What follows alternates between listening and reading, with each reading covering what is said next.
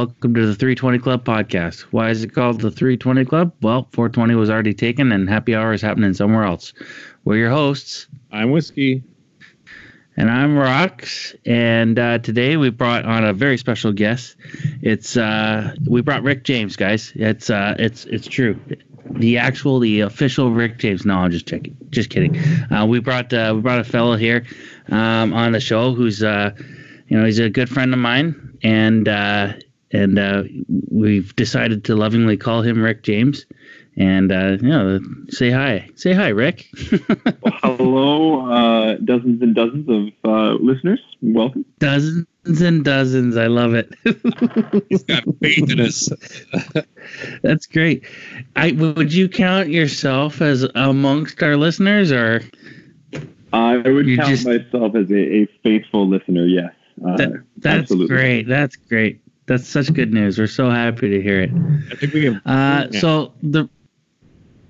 I think we got 3 faithful listeners, and I think they've all been on the show, so that's great. I don't subscribe though, so I think I might be a closeted listener. Oh, you got to do that. Well, no, it's official. So the reason why you're actually here, because we've been watching a lot in the news, especially in local news and with the province of Ontario, especially with teacher strike and all that stuff that's imminent and everything's happening here. I saw you put an interesting post on Facebook that I thought was kind of it was really, really well-rounded point. I guess we'll just come out and say it. You are a teacher. And so you have a very kind of ground roots, or ground floor, I should say, ground level opinion on what's been going on lately. I don't know. You can kind of open it up a bit. Yeah, for sure. Like I've been teaching for 10 years now, and I think kind of like a grassroots understanding of education in Ontario would be a fair way to describe sort of what I've seen in the past 10 years. My story to becoming a full-time teacher is similar to thousands of people my age out there, where I wasn't sort of in permanent placement until just last year. So I was sort of working in half the high schools in my board. I've worked in ASD programs, life skills programs, lots of special education placements. I've taught in the e-learning programs that they're actually putting forward and suggesting right now. I've seen those firsthand and how ill-prepared the systems really are for all of this stuff. And I've also sort of worked on the other end of it. I've worked on some union executives at various points in my career. So I don't always consider myself sort of perfectly in line with the union, but I'm willing to criticize them when I think they need to be criticized. But in kind of this situation, I look at it and I can't help but sort of speak out and try to sort of point out some of the fallacies the government's sort of been peddling over the past several months. It's kind of interesting. Well, we know how Whiskey feels all about how our education system, especially in Ontario, is. We've heard that a couple times before. Burn it down. Burn it down. Well, I can't get that much.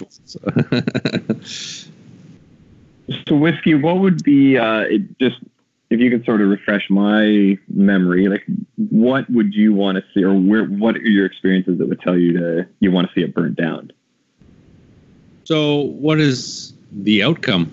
So I'm a taxpayer, a parent.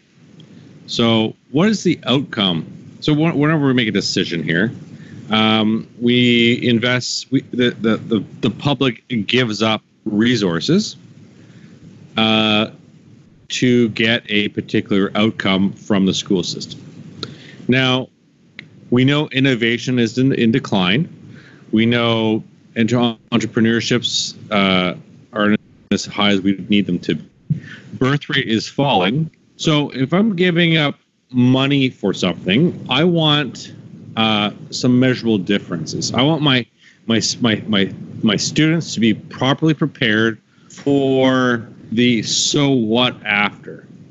And the best example is we want to give them e-learning, but the research suggests that e-learning doesn't promote better outcomes when it's forced upon people.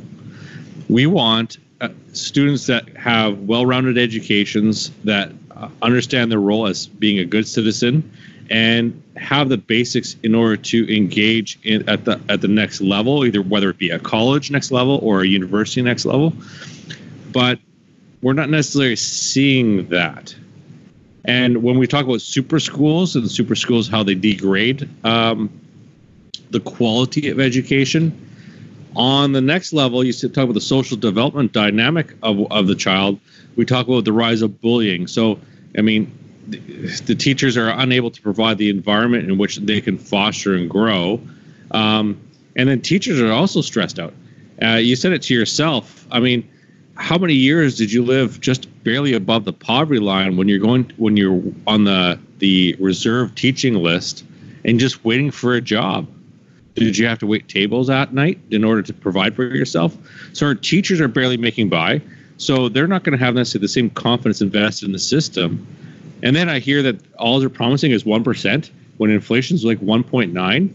So they're asking you to take a pay cut when we want more quality, and the government's not willing to give you better quality in return. I don't think the situation is fair for you, and I don't think it's fair for the kids.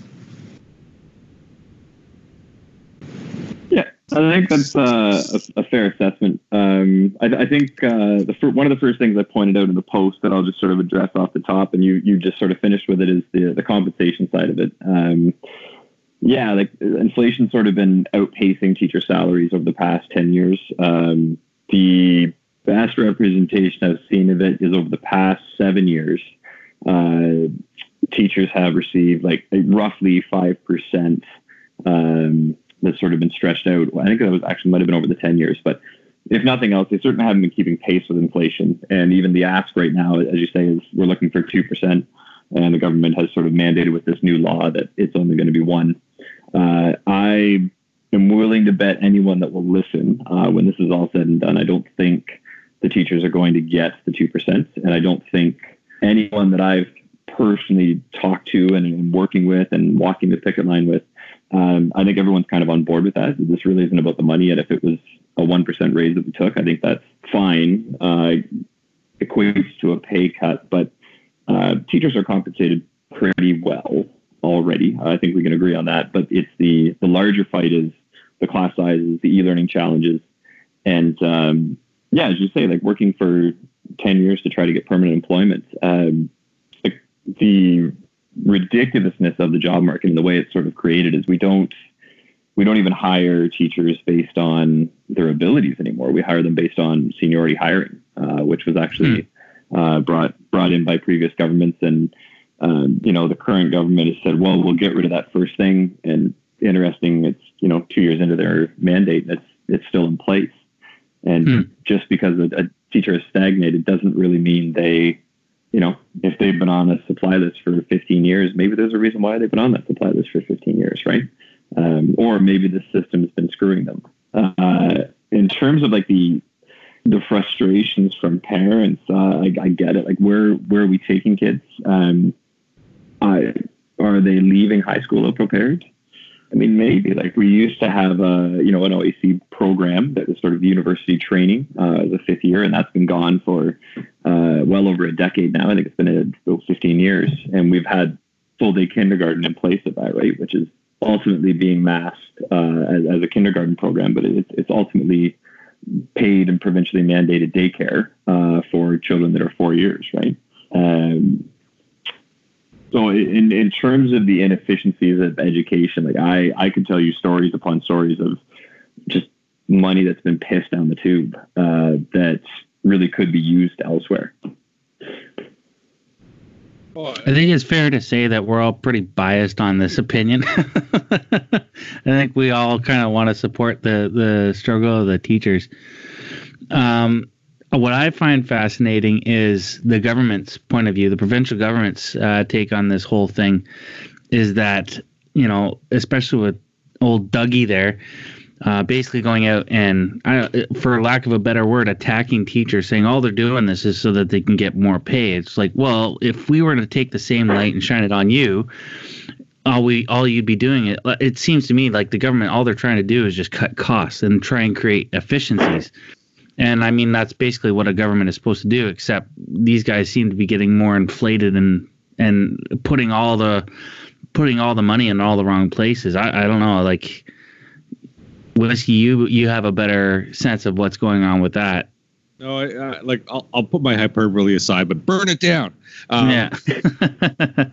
But it's a conservative view. So it's actually, if you read The Economist, it's the UK is doing it as well. It's a very common conservative view that teachers make too much.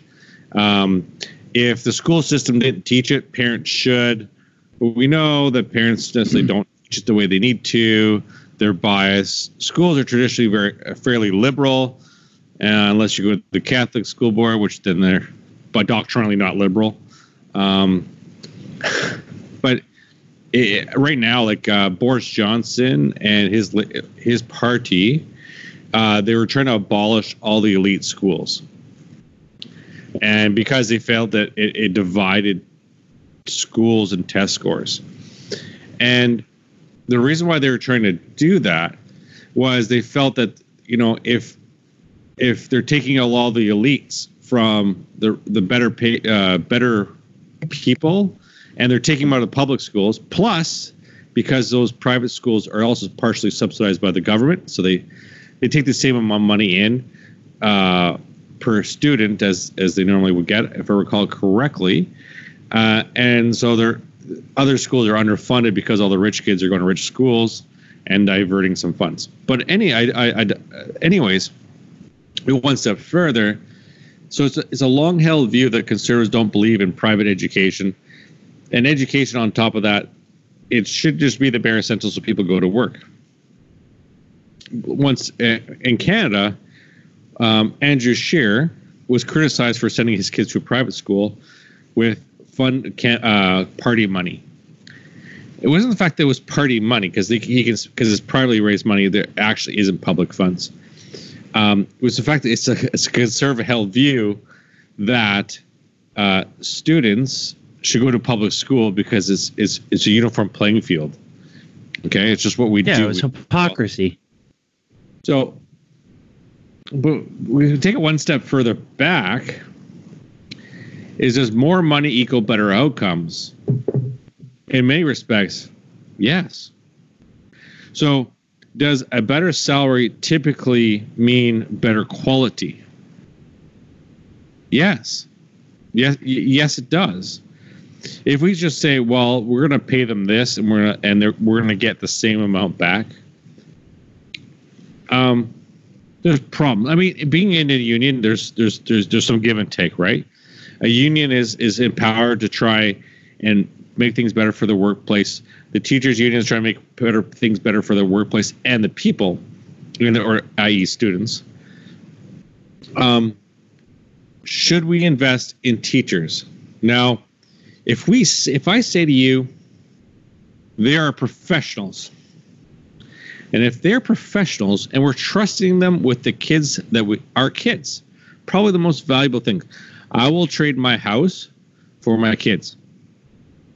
So, in Ontario, that says a lot. I don't know where everywhere else is, but the houses aren't cheap, right? Yeah. So, the most valuable thing that I'm connected to, if that's my kids, then I'm entrusting my teachers to help and shape and mold them. So, am I going to pay the cheapest price possible, or I'm going to look for ways to improve the teachers and their capacity to deliver stuff? Now, I will tell you that my daughter has, sorry for talking so much, but my daughter has a problem with heat. If she gets too hot, she spirals out of control and they can't contain her. So then I asked. She went home that day. She was very disappointed in herself because her behaviors got out of control. She takes it to heart, and you ask her what was going on, and mom tells you she had a bad day. And I looked at her and I'm like, you're really hot. So I called the school. I got the principal's cell phone number. Does my daughter's classroom have air conditioning? She goes, no, it's a problem in the school. But none of the rooms do. I said, it's a south-facing window, and the entire classroom is glass. It's a freaking greenhouse. And you expect the kids to self-regulate in that temperature? Well, we opened a window. No. Do you want an air conditioner? Because I will buy one for you. So then she confesses that the school boards or on the government of Ontario is $3.6 billion behind on repairs of the school. So it's not just the Conservative government that's sort of boycotting repairs to the schools. It was the Liberals before them as well. Yeah. So if that's the case, now you take the second step. She says, I can't accept your air conditioner because the only way I can accept it is if we couldn't procure one ourselves. What do you mean? So you had the mechanism to procure the classroom or an air conditioner, but you didn't? And now my kids are coming home with heat stress injury? Now we have problems here. So one, our teachers aren't improperly enabled. Two, they're not being properly paid. And three, they're covering, a lot of this is covering up. This rant is very deep. Yeah. Like, okay, so it's from a top-down view, it seems kind of complicated, all the different players. I mean, you've got parents, you got students, you got teachers, but it's also school boards, you have unions, and school boards are based off of different, geographic locations, right? And they're where different schools are. I don't know how you describe it. And then you have the government. Do I have all the players, or is there more? Yeah, you can sum it up that it's a bureaucratic nightmare. Yeah. Yeah. Okay. So you have all these people who have all these different inputs, or all these organizations that have different inputs. And yet at the end of the day, it appears to me that the people who are the target, like the target audience, isn't actually being taken care of. And that's the kids themselves. Like, they're not being taken care of optimally, I should say. Like, they're being taken care of because we've got excellent teachers out there. We've got people who have genuine investment into making sure that our kids not only have like skills and the different things that we teach them, that we put them through in school, but also like skills that aren't necessarily taught by teachers, like just plain and simple social skills. So it's weird to me that it's so hard for us to, get that right. I don't get that. It's a really hard balance, and I think to both your points, like education is expensive, right? And it's one of the largest budget factors in every fiscal year that we have. But it should be expensive, right? Like, a good education should cost a lot of money, and like we talk about Ontario teachers, and they're some of the best compensated on an international scale. And yes, but it's also one of the top performing education systems. And this is probably terrifying for Whiskey to think about, but it's a perennial top 10 performer globally. And that's completely, those are through PISA scores that are completely randomized tests and so on. There's no teaching to test for those to be established. And that's a little bit terrifying when you stand in any school and you look around and you see the bureaucratic mess that's there. You see the lack of just gumption of, let's take this classroom that's incredibly hot and let's throw a window air conditioner in there. And who cares if it comes from a parent or comes from the school? Let's adjust for the circumstances. And that's the part that just doesn't really fly. There's a lot of, from the top down, a lot of people trying to justify their jobs and their roles. You look at a school board and it's just an inflated mess. And most of the employees that you can seek out on a school board are on the sunshine list, which of course isn't adjusted for inflation. But you will see people that are in roles for six-figure jobs and up into the 200,000s. That's and crazy. You don't actually you don't actually get to see what their role is. But I would also think that while I stand there as a teacher and look up, I think, well, what a useless role they have. They're likely doing stuff that we don't see, right? They're making other parts of the machine work. They're probably just pushing paper like everyone else. Right, and unfortunately, there's so much paperwork that's created, right? The absolute nightmare of things that we have to get in place for regular everyday students. It's not as bad, but when we start to get into the special needs aspect of education, which is ever growing, it is a nightmare. Like it moves at a snail's pace because everybody has to cover their own ass with paperwork, and there are people's jobs up there that all they're doing is analyzing, this form is filled out, this form is filled out. Meanwhile, we'll have a kid that's having meltdowns in a school every day for 2 months, and supports aren't there right away because all of these processes have to be followed through. It's wildly frustrating to look at. And then we can, it's funny that when there's this entire mess from the top down, we look at it and the focus from the government has been on it's the teacher's fault. Right. And in fact, Doug Ford, he even says it's not teachers. He loves teachers, according to all of his comments in the media. It's the union bosses that he hates. Right. And they're trying to create that separation because everybody knows a teacher in their lives. There's so many of us out there. There's a couple 100,000 working in Ontario. Everybody knows the teacher. They've got one in the family. They've got a neighbor that teaches. But everybody gets frustrated with teachers as a group. Right. Because they're greedy. They know this kid that can't read cursive. They know this other kid that can't add 2 + 2, and they get really frustrated. And of course, everybody's been through school at some point, right? So everyone's gone through school, so they must know how school runs. They know how teachers teach. They were there for 15 years of their life, but they don't see the behind the scenes stuff. They don't see, in the same way that we look at other jobs, right? Like we look at a doctor, and a doctor sees sick patients, and a doctor makes diagnoses and writes prescriptions, but we don't see all of the behind the scenes work that a doctor does. We don't see the 2 hours of notes that they have to prep and record after an hour of seeing patients. And I think that's akin to a lot of professions. We don't really see the other side of it. And then, of course, we've all got that experience with school, so it's really easy to point a finger and blame, one of the largest budget items in the government. And then we've got people setting policy at the government level that have no clue about how the education system actually works. The previous education minister, Lisa Thompson, ran a goat collective in her home riding, which a goat collective? Fascinating. Yeah, she runs she's a manager of a goat collective, and I'm not quite sure what that does. Like actual goats? Actual goats. So she is a figure in political office, and good for her. She won her riding, great. But then she's put on this education file, and she can't talk her way out of a paper bag. So people started to look in once they made these announcements about the class sizes, the e-learning. People started to look into her education, like what qualifies her to work in the Ministry of Ed. And the education that people found on her record was basically a semester's worth of courses in public relations at Guelph University.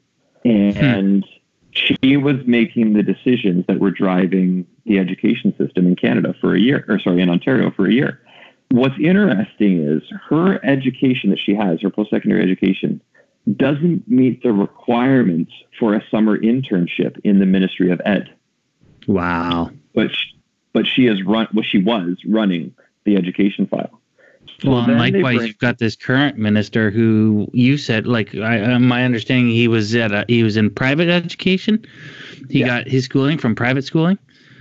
Yeah, so he's privately educated. He went to Western, where there was a little bit of a hazing scandal apparently, but it didn't really amount to much. But so he's educated, great, but he went through the private education system. The ministerial assistant, Sam Oosterhoff, also was homeschooled. So we have two people making decisions now for public education that didn't actually participate in the public education system.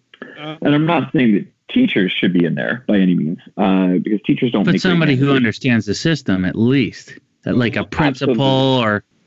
Okay.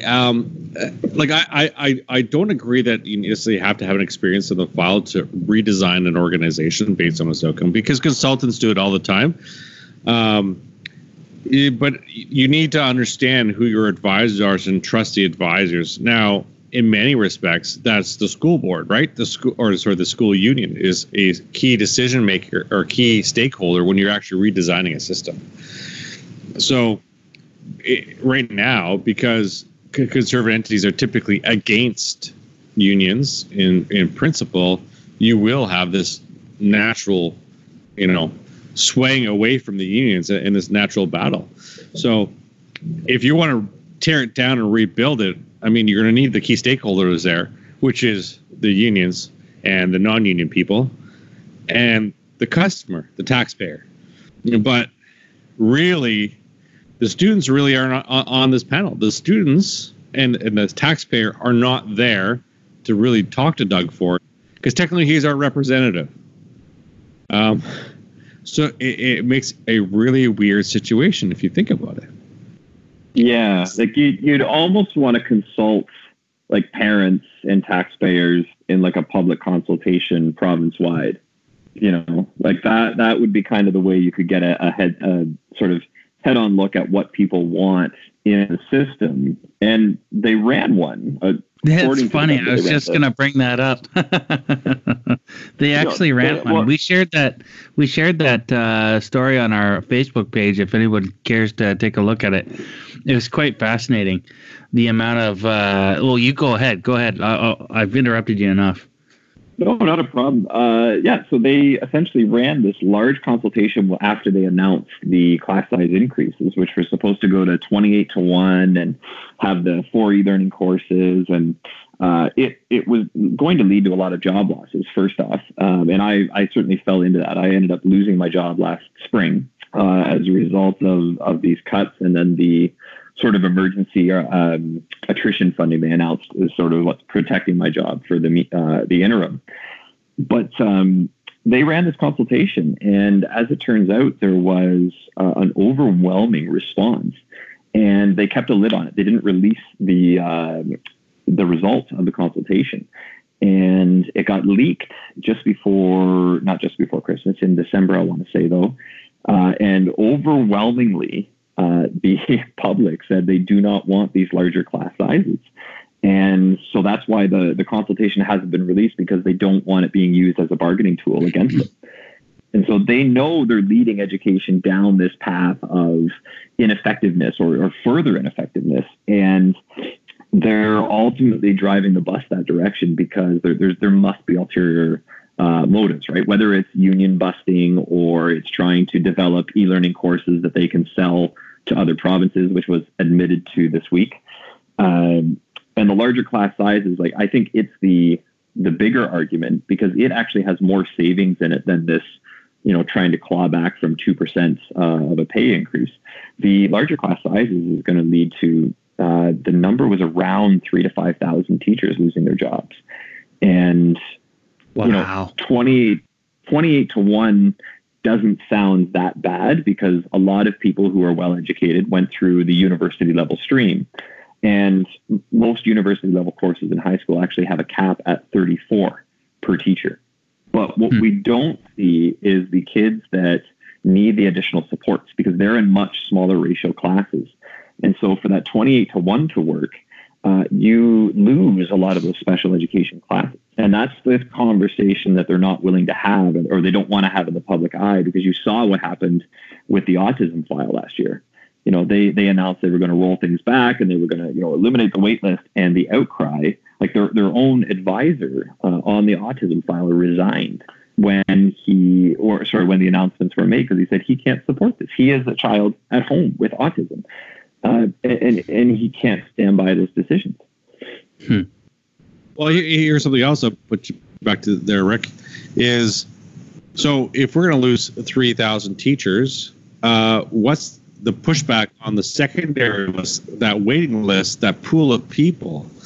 So if you're going to downgrade everybody, essentially what you're doing, right? Because if they're going to lose a job, they already have seniority, they already have the experience, so they're just going to be pushed onto that waiting list for a position. What do you think that's going to do to everybody waiting to get into the field?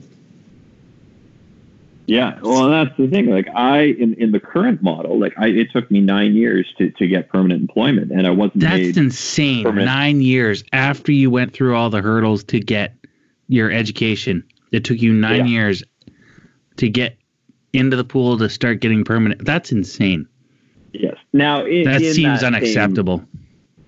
It does, and it's an appalling number. But in the same sense, like I was working almost full time for those 9 years, but it's what we call like precarious employment, right? So in but you don't have job security or anything like that. That's the thing. Like that's an eighth of your life, basically gambling on whether or not you're going to get something that's consistent, that is going to be consistent. That's insane. Absolutely. That's even when I got declared redundant last year when the class size changes were announced. Like I was in the end of my 9th year, and I came home to my wife and I said, like, I need to start looking at a new career now. And, I'm telling her this as she's holding on to our, at the time, I guess she would have been like 2-month-old daughter. And, we're living in a house, like we've got these commitments financially, and we sort of, taken these next steps in our life because I finally had that permanent peace. And it slides backwards all of a sudden, right? And to Whiskey's point, like, there's all these kids that are coming through teachers college right now that are supposed to be, they're the teachers of the future. They're the tech savvy teachers, they're full of piss and vinegar. And what are their job prospects going to look like? So they're going to be underemployed. They're going through 6 years of education now, going to be underemployed in their mid-20s. They're going to be back into their parents' homes.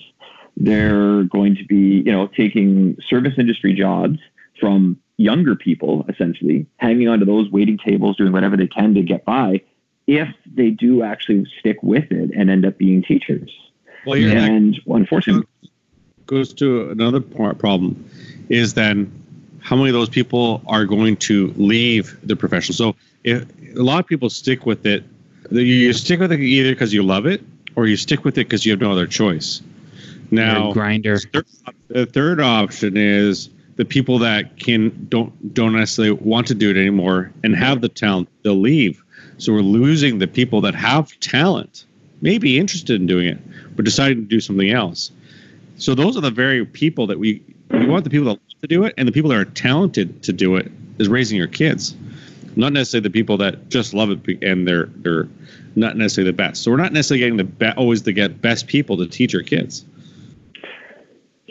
Absolutely. And some of the other, like the unintended consequences of that too are, you're getting people now that end up with permanent employment finally at 10 years or 7 years or whatever it is.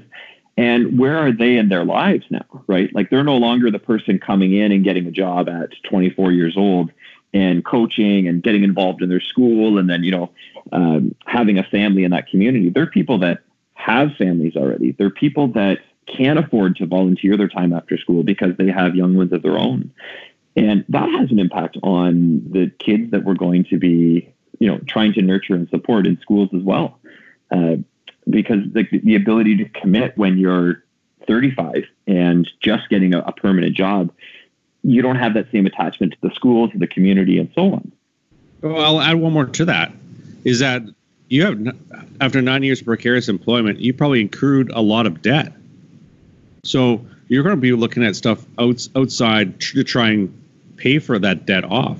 So rather than just coping, now you're starting to get beyond it, but you're probably going to use the extra time to, I know a couple of teachers that work part-time to try and pay off all those student loans that they have been accruing over the last few years. So dedication works both ways.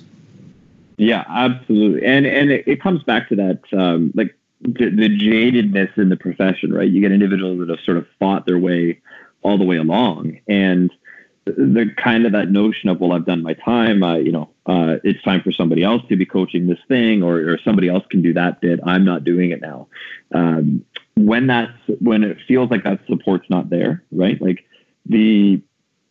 as with any job, right? You sort of, if you don't agree with your management, you sort of band together and fight against them, and you see the different entities. So in teaching, for example, we'll see like kind of like the school boards, potentially your own administration in the school. I've been very blessed with amazing principals throughout my career, but So we'll sort of look at the school board and we'll blame them, and we'll say, okay, well, here are the problems. They're setting these policies that are foolish and they make no sense, and it's a waste of money and so on. And then the school boards will blame, the ministry who's setting all these policies and saying, we're just doing what we're told we have to do. And it just sort of creates these tribes amongst the workforce and it just becomes sort of butting heads against everything, when really what we should all be doing is turning and focusing on supporting the students, right? And so do kids fall through the cracks? Well, at the class ratios we have right now, like there are courses where kids are, they can fall through the cracks. In a university level course, we can have, 34 students in a classroom. In a 75-minute period, if you got to teach a lesson and then interact with those 34 kids and see how they're doing on their assignment and so on, like the physical time isn't there.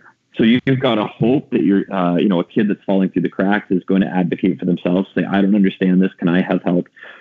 But that's how kids fall through the cracks, because they don't advocate. And so we get. They don't know any better. Well, absolutely. Like, what is an 8-year-old doesn't know what advocating for themselves mean? Like, they don't want the teacher to be mad at them because they don't understand.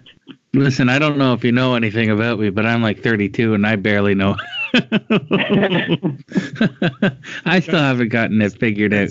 Yeah, right? What's that? Advocate has a C in it, right? Yeah, that's right. Right. But it's messy. And I mean, we can all see this in our jobs, right? Like, we all look at parts of our jobs, how they're wildly inefficient. And the unfortunate part is teachers get put into this public sphere. And, the shit throwing starts when we get around labor action like this. And don't get me wrong, it's a bit of a difficult move on teachers' part too, when they say it's all about the kids, but they're walking a picket line and not in school with the kids, right? My local board. No. Like, when I was in high school and our teachers were taking action, the students walked out on the teacher as well.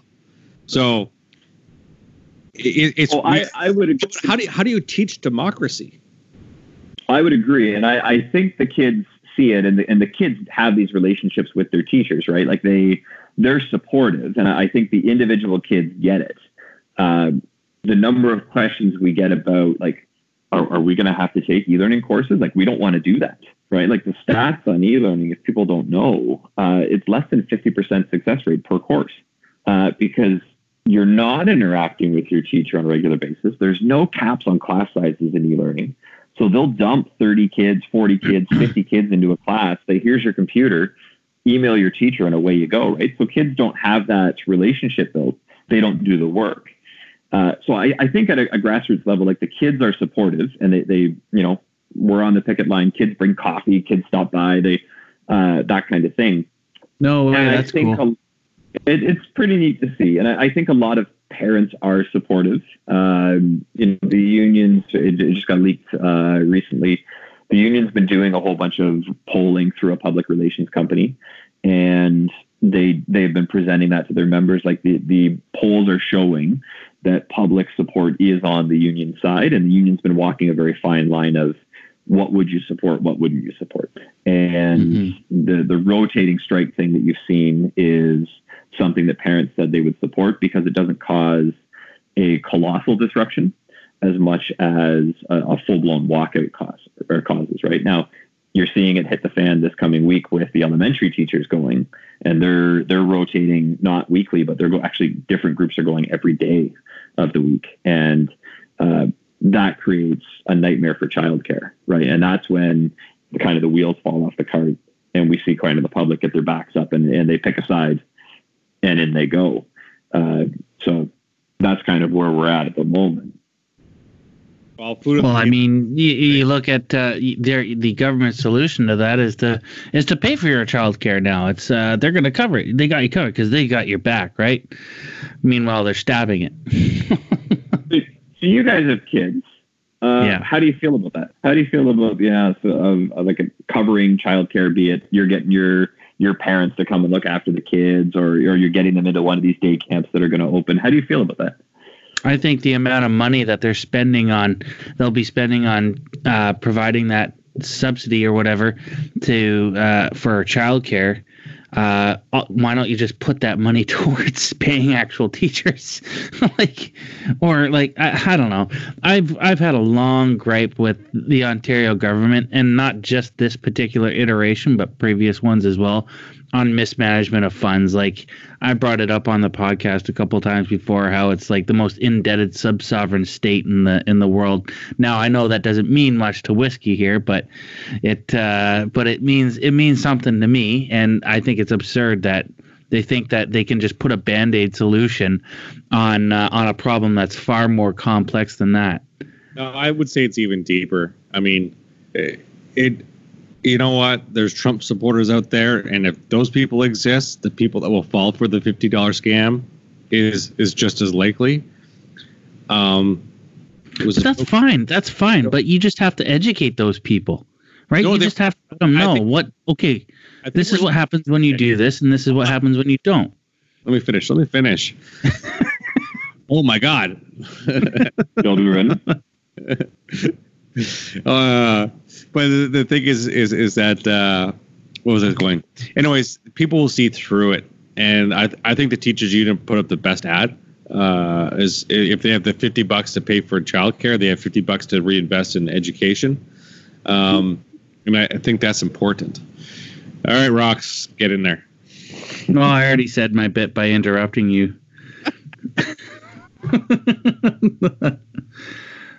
What about you, RichJames? So I got two looks on it. The first one, when I saw it was announced, I was like, awesome! Like, we're in a fight now, because they're basically this is, walking the picket line. Everyone has said essentially, while we're out here, and maybe the public should know, when you're striking, you don't get paid. And I think a lot of people are saying, like, oh, you're collecting your money on the picket line. We're actually forfeiting our day's pay to be out there. But small point of clarification. So a strike per day costs somewhere in the neighborhood of $60 million, as they've said. And I liken this decision to pay parents for childcare for elementary. I liken it to, taking money from somebody and setting it on fire in front of them, and just giving them the finger and saying, all right, we're in it now. And so on the government part, it's a brilliant PR move, because what they're doing is they really are saying it's actually not about the money. They're putting their foot in the ground, and they are going to try to drive the teachers' unions into the ground here. Because ultimately the smart move would be pocket the $60 million every day, and even if it doesn't go into education, turn around and put it into your local hospital. Like, that's what they did with OPSU a number of years ago. OPSU was out for about a month, and every day they would allocate those funds somewhere. Like, so my hometown got a new wing on our hospital from one day of OPSU strikes. And they're not doing that. They're burning the money in front of everyone, and they're making the fight about something else. Now, the other side of it is that a lot of us have kind of talked about in schools and whatnot, is it's actually a great commentary on how cheap the education system really is. Because daycare per kid is going to cost somewhere in the neighborhood of $48. And it's not even going to fully fund daycare for every kid, right? So for the $12 million a day they're saving, like they're pocketing $60 million, handing out 48. For the additional $12 million, you're actually getting a fully functioning, albeit to Whiskey's point, maybe an efficiently functioning education system with teachers, with classes, with special education supports. It's only $12 million more than putting your kids in daycare every day and them not getting an education. I like the point. It's fun. It's really, really good. He just made the business case for you. Yeah. No, but I like it. But I think there's more to it. I would say on the other dynamic, on the message front, like from a parent, I'm like mostly just saying, it's like, why waste my time? Why waste the time it takes to do all these things? Because you got to think of overhead. How are they going to cut those checks? Like it's not just So yeah. there's a whole other distribution problem associated with this and overhead. And who's going to do that? Because it's kind of messy. So the CRA is going to be, dishing out checks to everybody. Yeah, and that costs money alone, just in the paper and just fucking printing all that shit. And I think by and large, parents and even people who aren't parents, I think a lot of people see through this shit. They see through this bullshit. Like, to your point there, Rick.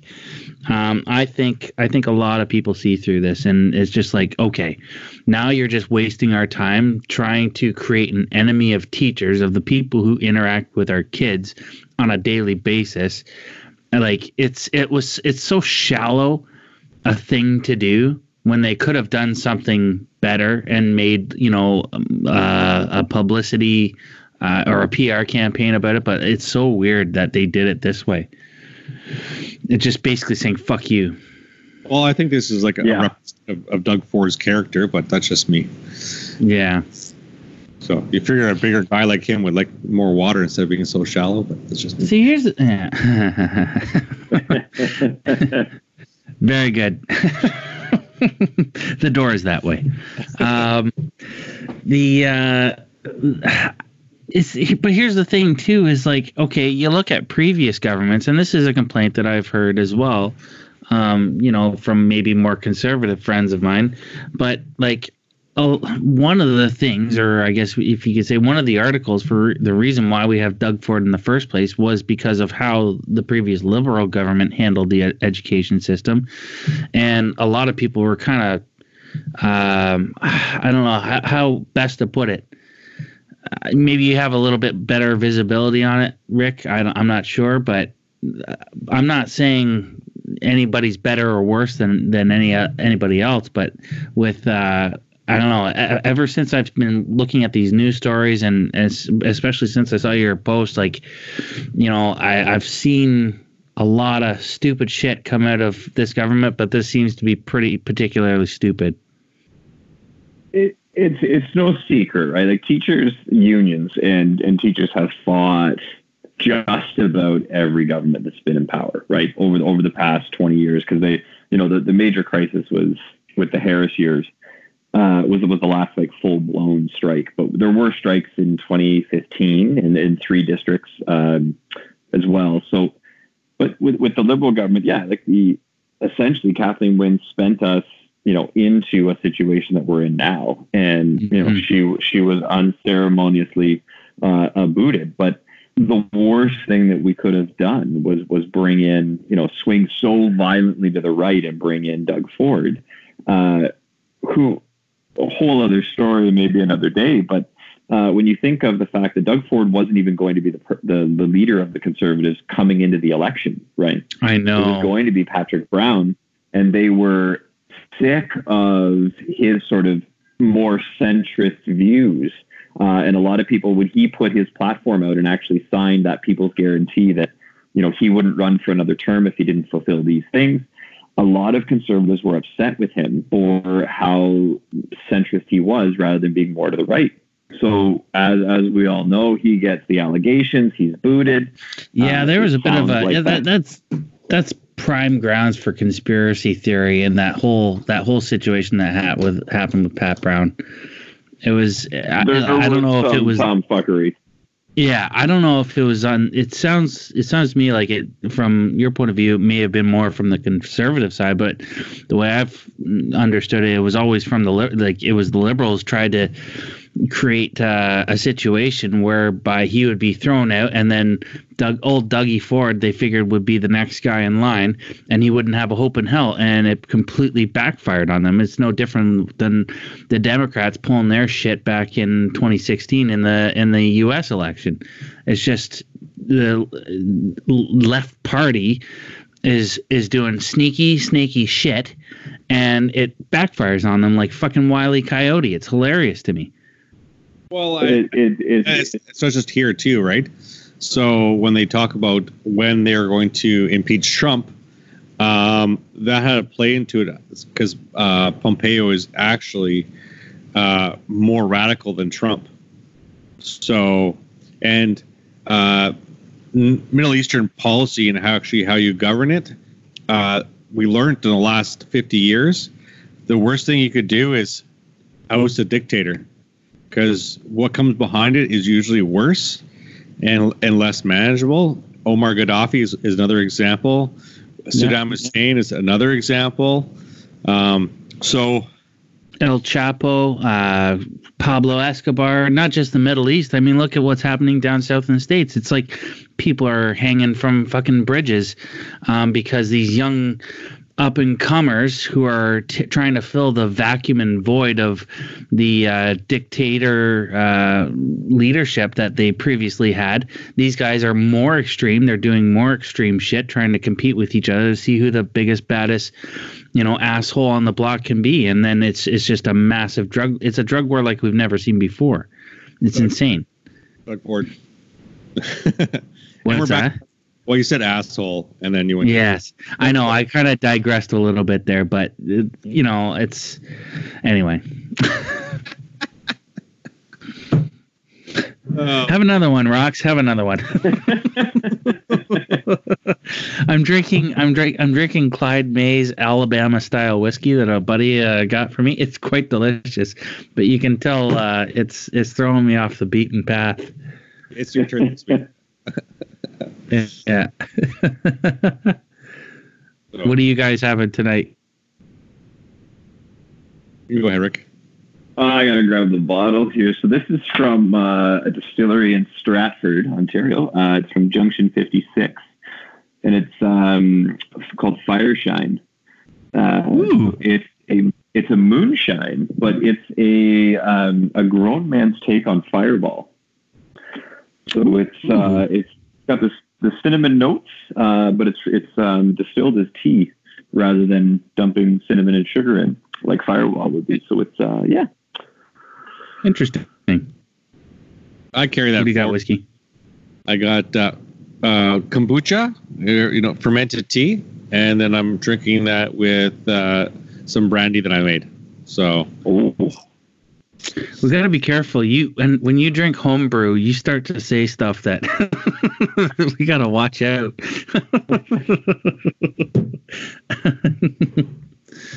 Oh man, sorry, I got us all sidetracked there. Gotta go refill my beer back. Yeah, sounds good.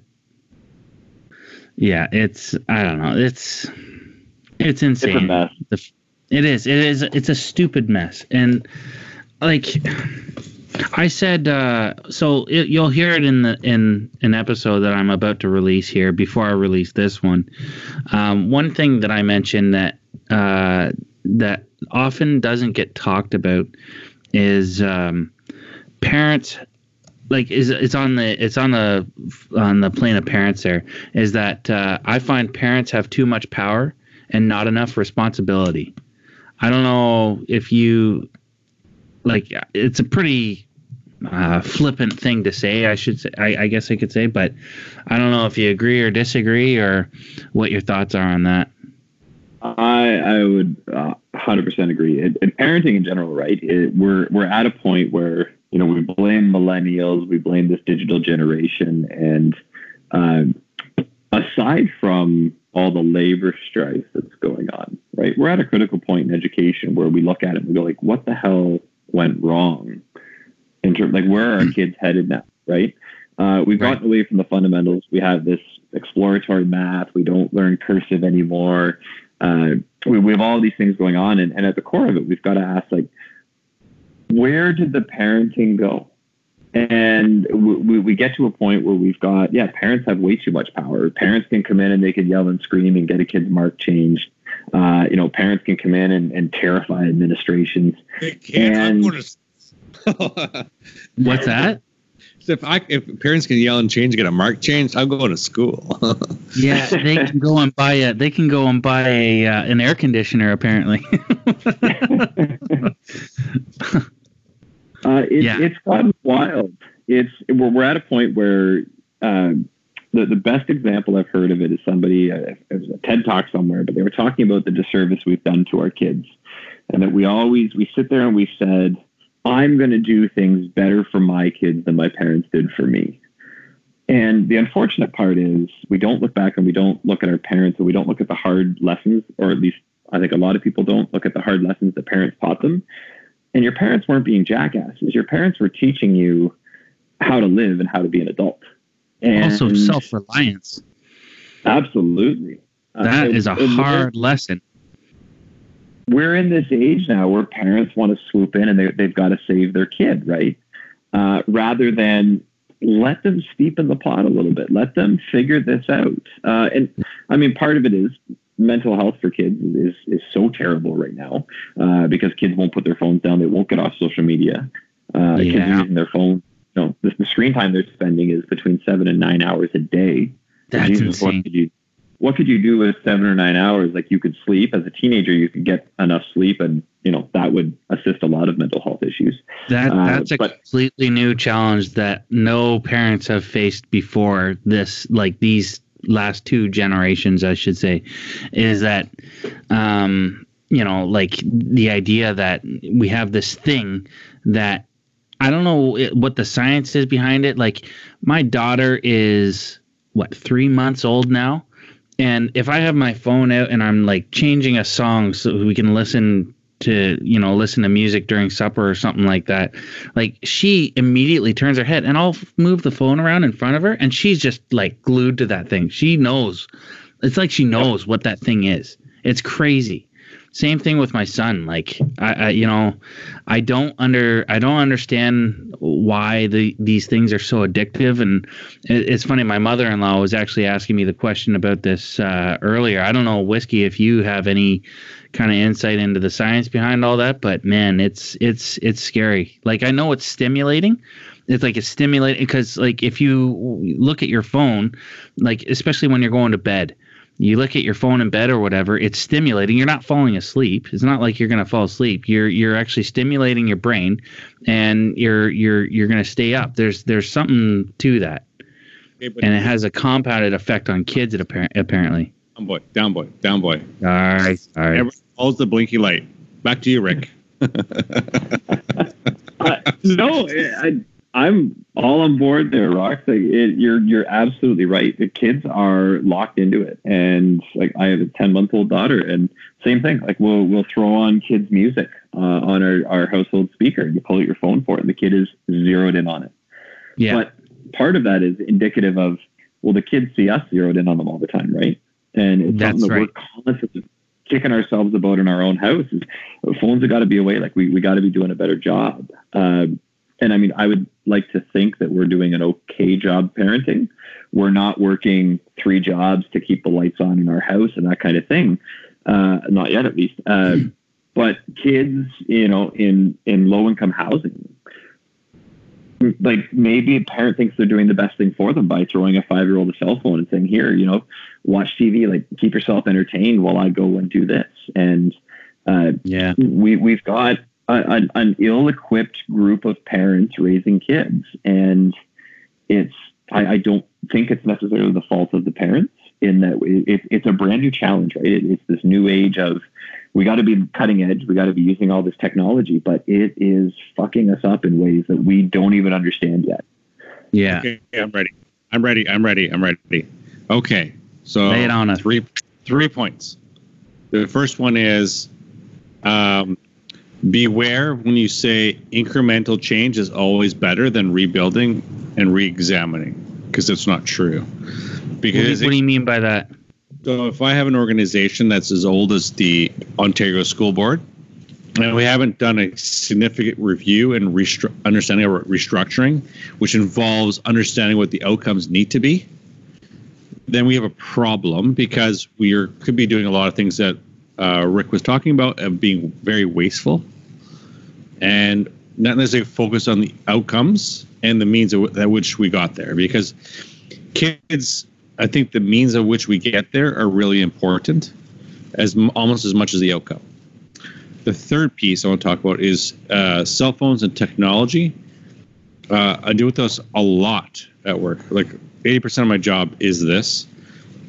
And it's not just schools and children. It's essentially how we employ technology in the workplace is changing.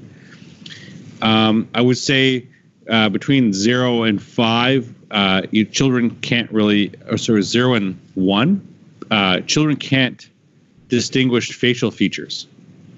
They just know that you're really there, and you have familiar sounds. So there's something to do with children in development. But all I can say is if you shine a blinky light at something, even moths gather. So just be careful where we're associating with technology, right? Because a blinky light is technology, but there's a limit to what we can consider smart about it, right? So how we use technology at home matters, and the curation of what they're doing. So my daughter has specific protocols in what she uses. She's got Khan Academy. She's got Train Your Monster to Read.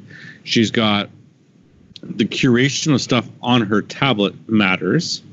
And then she tells Google to play her songs and tell her jokes. And at the end of the day, she says, Google, I love you. So that, those things matter. So there's a healthy relationship with technology. But she has also plugged into YouTube. And we curate that a bit as well. So what are you watching? How the parents engage and mature with the child matters. But really, in all this teacher strike and what we're doing is that we focus on symptoms. Things aren't right. Teachers aren't paid enough. School. You say teachers are on the top of top X about in math. Okay, but what am I buying? So as a consumer, I'm buying the future of Canada because that's really what I'm buying. I'm not buying. Education is just one step in that direction, but I'm buying the future of Canada. What do I want the future Canadian to be able to do in this environment? So nobody thinks this way. You know that, right? You do. You totally do. And I've said it before. No one buys a 3/4 inch drill bit. We buy a 3/4 inch hole. I need to be focused on what the outcomes I want. Because if you talk to me about all the different technologies in that drill bit, I might be fascinating for 5 minutes because I'm just that guy. But you know what? I'm going to buy the cheapest one, or I'm going to buy one that most suits my needs. But what are the outcomes do we want from our education? And we need to do this respectively. Because if we don't teach our teachers respect or treat them respectfully by giving them fair wages, our kids, when they go around, they're going to look at teachers with disdain because they'll be underpaid sloths. Because that's how the government treats them. That's how they're going to be. Yeah. It is how we curate talent in our world matters. And I'm not saying pay them everything, but I'm just saying is that if they have a decent salary right now, let's just maintain that with inflation. And my view on a livable minimum wage, because that minimum wage is almost like a safety net. Most places, if you pay everybody a livable wage, people work fewer jobs. There's the struggle to employ people isn't there. Are you talking about like universal basic income, something like that? No, I'm just talking about that's a very communist ideal. I'm for it, but Doug Ford canceled that program because there's a pilot for that one, just outright, without actually seeing what the data like. There's a lot of things going on what's going on with the government and how they're treating teachers. They're making arguments based on principle, just like Rick was saying. That's scary. Mm-hmm. How can you have a dialogue with anybody that only argues on principle? Well, they're also hiding evidence too of like public opinion. That is more terrifying. It's one thing to argue things on principle and be wrong and just be an idiot and asshole, kind of like what I am. But it's also another thing to completely have polled public opinion and then hide the results from the public. Don't we deserve to know that shit? That's crazy. Well, we can. We just got to file a Freedom of Information Act request and it would be available to us. But it continually gets denied. That's right. It continually got it's in this news story that I shared. It was you guys keep going. I'll look for it. It's in this. I have it open here. Keep going. Well, Whiskey, to your point, there was an article in the Star, I think it was today or yesterday, but it's talking about the recent polls for parties. And we're at a point now where public opinion is so low for the Conservatives that Doug Ford is actually polling 4 points lower than the Liberals, who currently don't have a leader. So literally, nobody is polling better than Doug Ford. That's ironic, eh? But that's exactly how we got in, though, right? It was that frustration of, well, it's got to be anybody but this person, and that's ultimately where we're at again. 2 years later, we'll have anybody but him. That's terrible, though. That's to me, that's even worse. Like the fact that we're having to choose between, like I mentioned this before, that we have to choose between equal bowls of shit, or one bowl of shit that is just slightly less shitty than one other bowl of shit. You know, like. Yeah, exactly. You can put lipstick on a pig, but that don't make it. Yeah. It fascinates me with the federal election, looking at the one of the first debates. All 6 of them are up there. And all I could think was, this is the best that we have. These are the best 6 options. Like, we've got 2 white racist uncles on the far right, and we've got the tree hugger on the left, and then we've got 3 people in the middle, really with 2 of them fighting over who's going to end up governing. And they're just bickering children. Yeah. And we look at the party leaders that we have provincially, and it's the same thing. And I would like to think that anybody that gets into politics and throws their hat in the ring starts with the best of intentions, right? Like they I think everybody does when they begin. And some part of the system just chews them up, and whoever's left is more or less what gets pushed to the top. Whoever's got a thick enough skin, and maybe they're narcissistic enough to keep going. But who wants to be thrown into that public sphere and chewed on for that many years before you're in a position where you're making decisions for the public? Think about this. Oh, keep going. No, please keep going. Well, like, you think about the type of person or the skill, let's say the skill set that you need in order to not just survive, but thrive in that environment, right? You got to have the gift of gab. You got to be able to grease elbows and talk to people in a certain way that makes them feel all happy and cozy, with, even if you're lying right to their face, right? Like, you got to be able to have some sort of a gift of gab to be able to negotiate and influence other people. That's one thing. And then, like, in terms of other skill sets, that seems to be it. Like, it doesn't seem like you have to have any other quality. You don't have to understand economics. You don't have to understand how policies are actually written and how they're put into effect. You don't have to understand the biodiversity of your electorates. Like, you don't have to understand any of that shit. You just have to be able to talk to people in a certain way that gets you elected again. That's it. I would disagree. It depends if you want to be successful or not. And I think we are in this populist vortex right now. So, and it's everywhere, right? And I think Rick brought it up. Is like, we voted just to go against something, and most people who voted in the last election in Canada for the federal one said they voted strategically against the other party. Yeah, so people vote against their interests all the time. It's crazy. No, they voted. They didn't vote against their interests. They vote because they didn't want a certain party to get in, so they voted on the next most promising candidate that wasn't him. So it is completely weird right now. But then it goes back to education. Like, you talk to the average person, do you actually pay attention to what they're saying? Like, do you know what an omnibus bill is usually my first question. And they're like, no, I don't know what an omnibus. Or did you know that you don't actually vote for a prime minister? Because a lot of people, I think, don't know that. And that's a discussion that I've had on here with Cognac on the podcast as well. Is like, I think most, like both he and I both think, most people don't know in Canada that they don't vote for their prime minister. Like, you vote for your local member of parliament, and that's it. And the number of seats that get elected gets them the prime minister. Like, that's how the whole thing works. You don't vote. We're not Americans.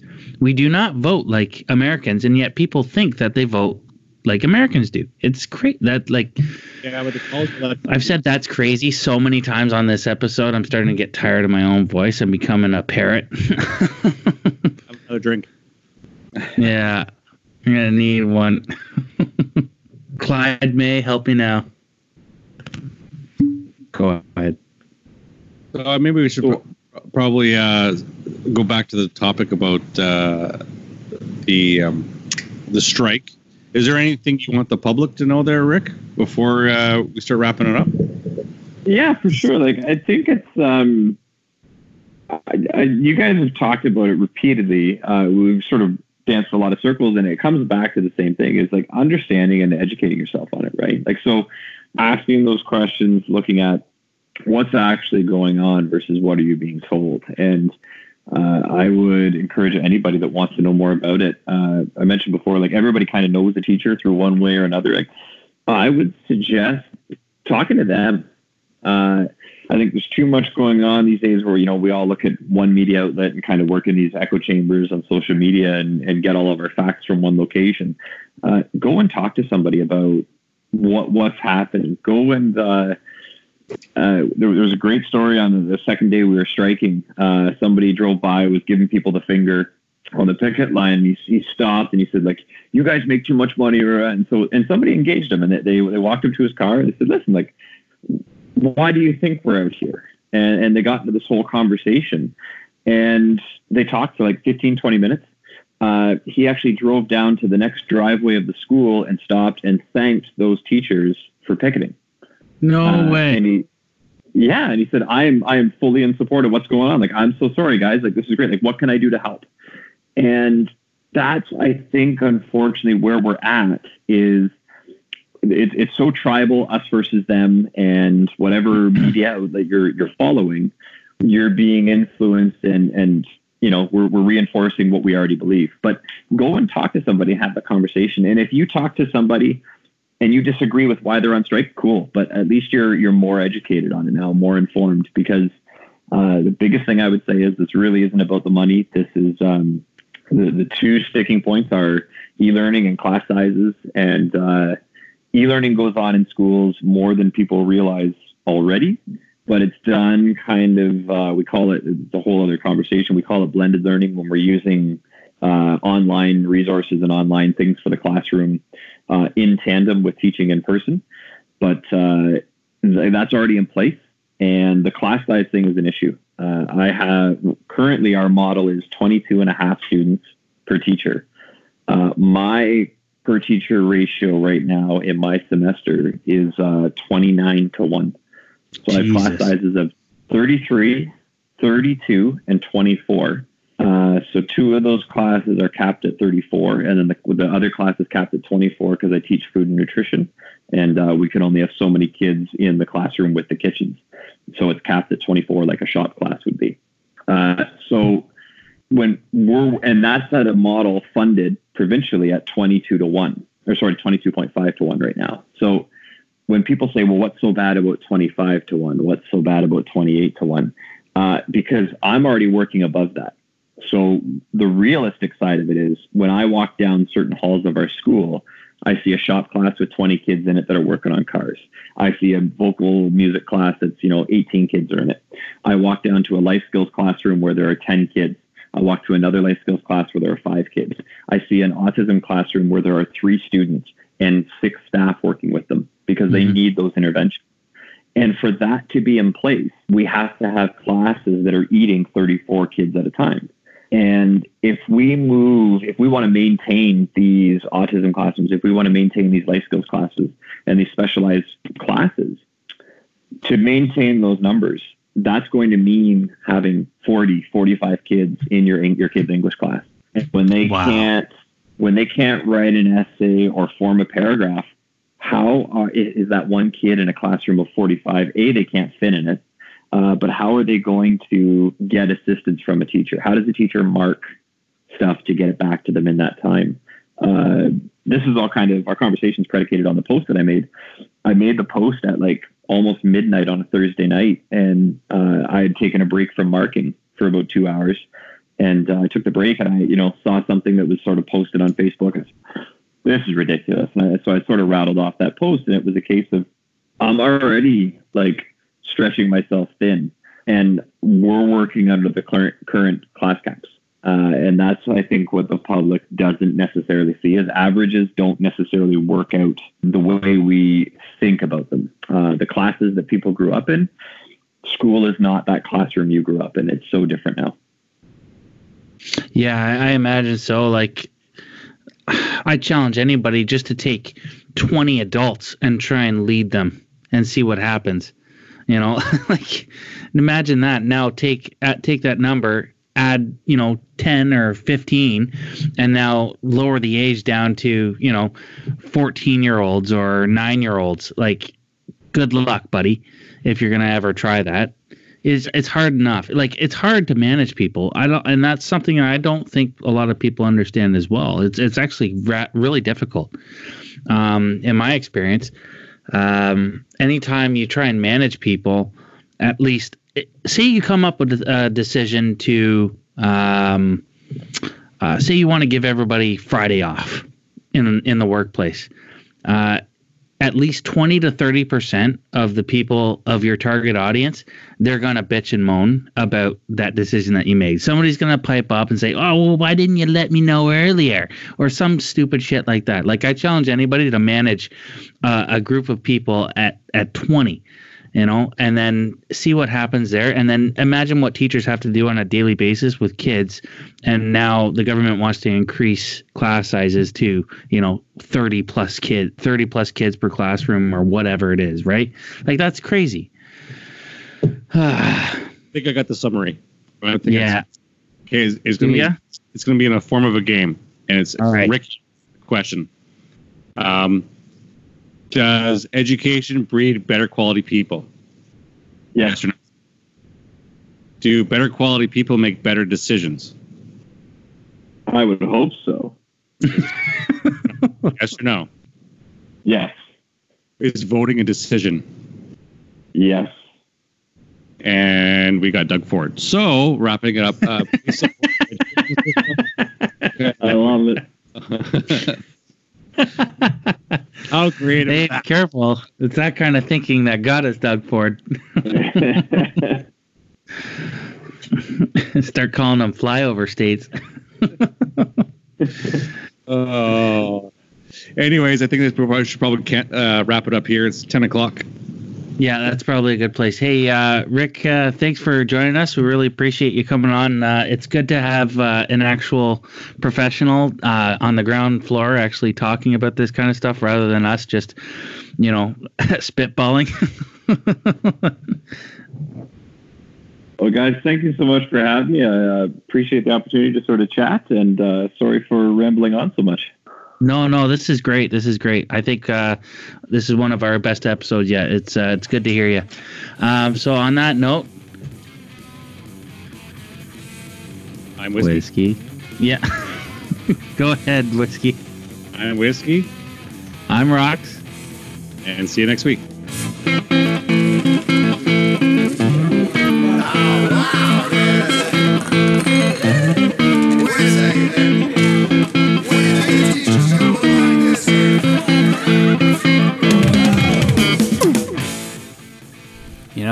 I thought about playing Pink Floyd, I thought about Alice Cooper, but it just didn't convey the right message of support for teachers, which is why I went with good old Van Halen.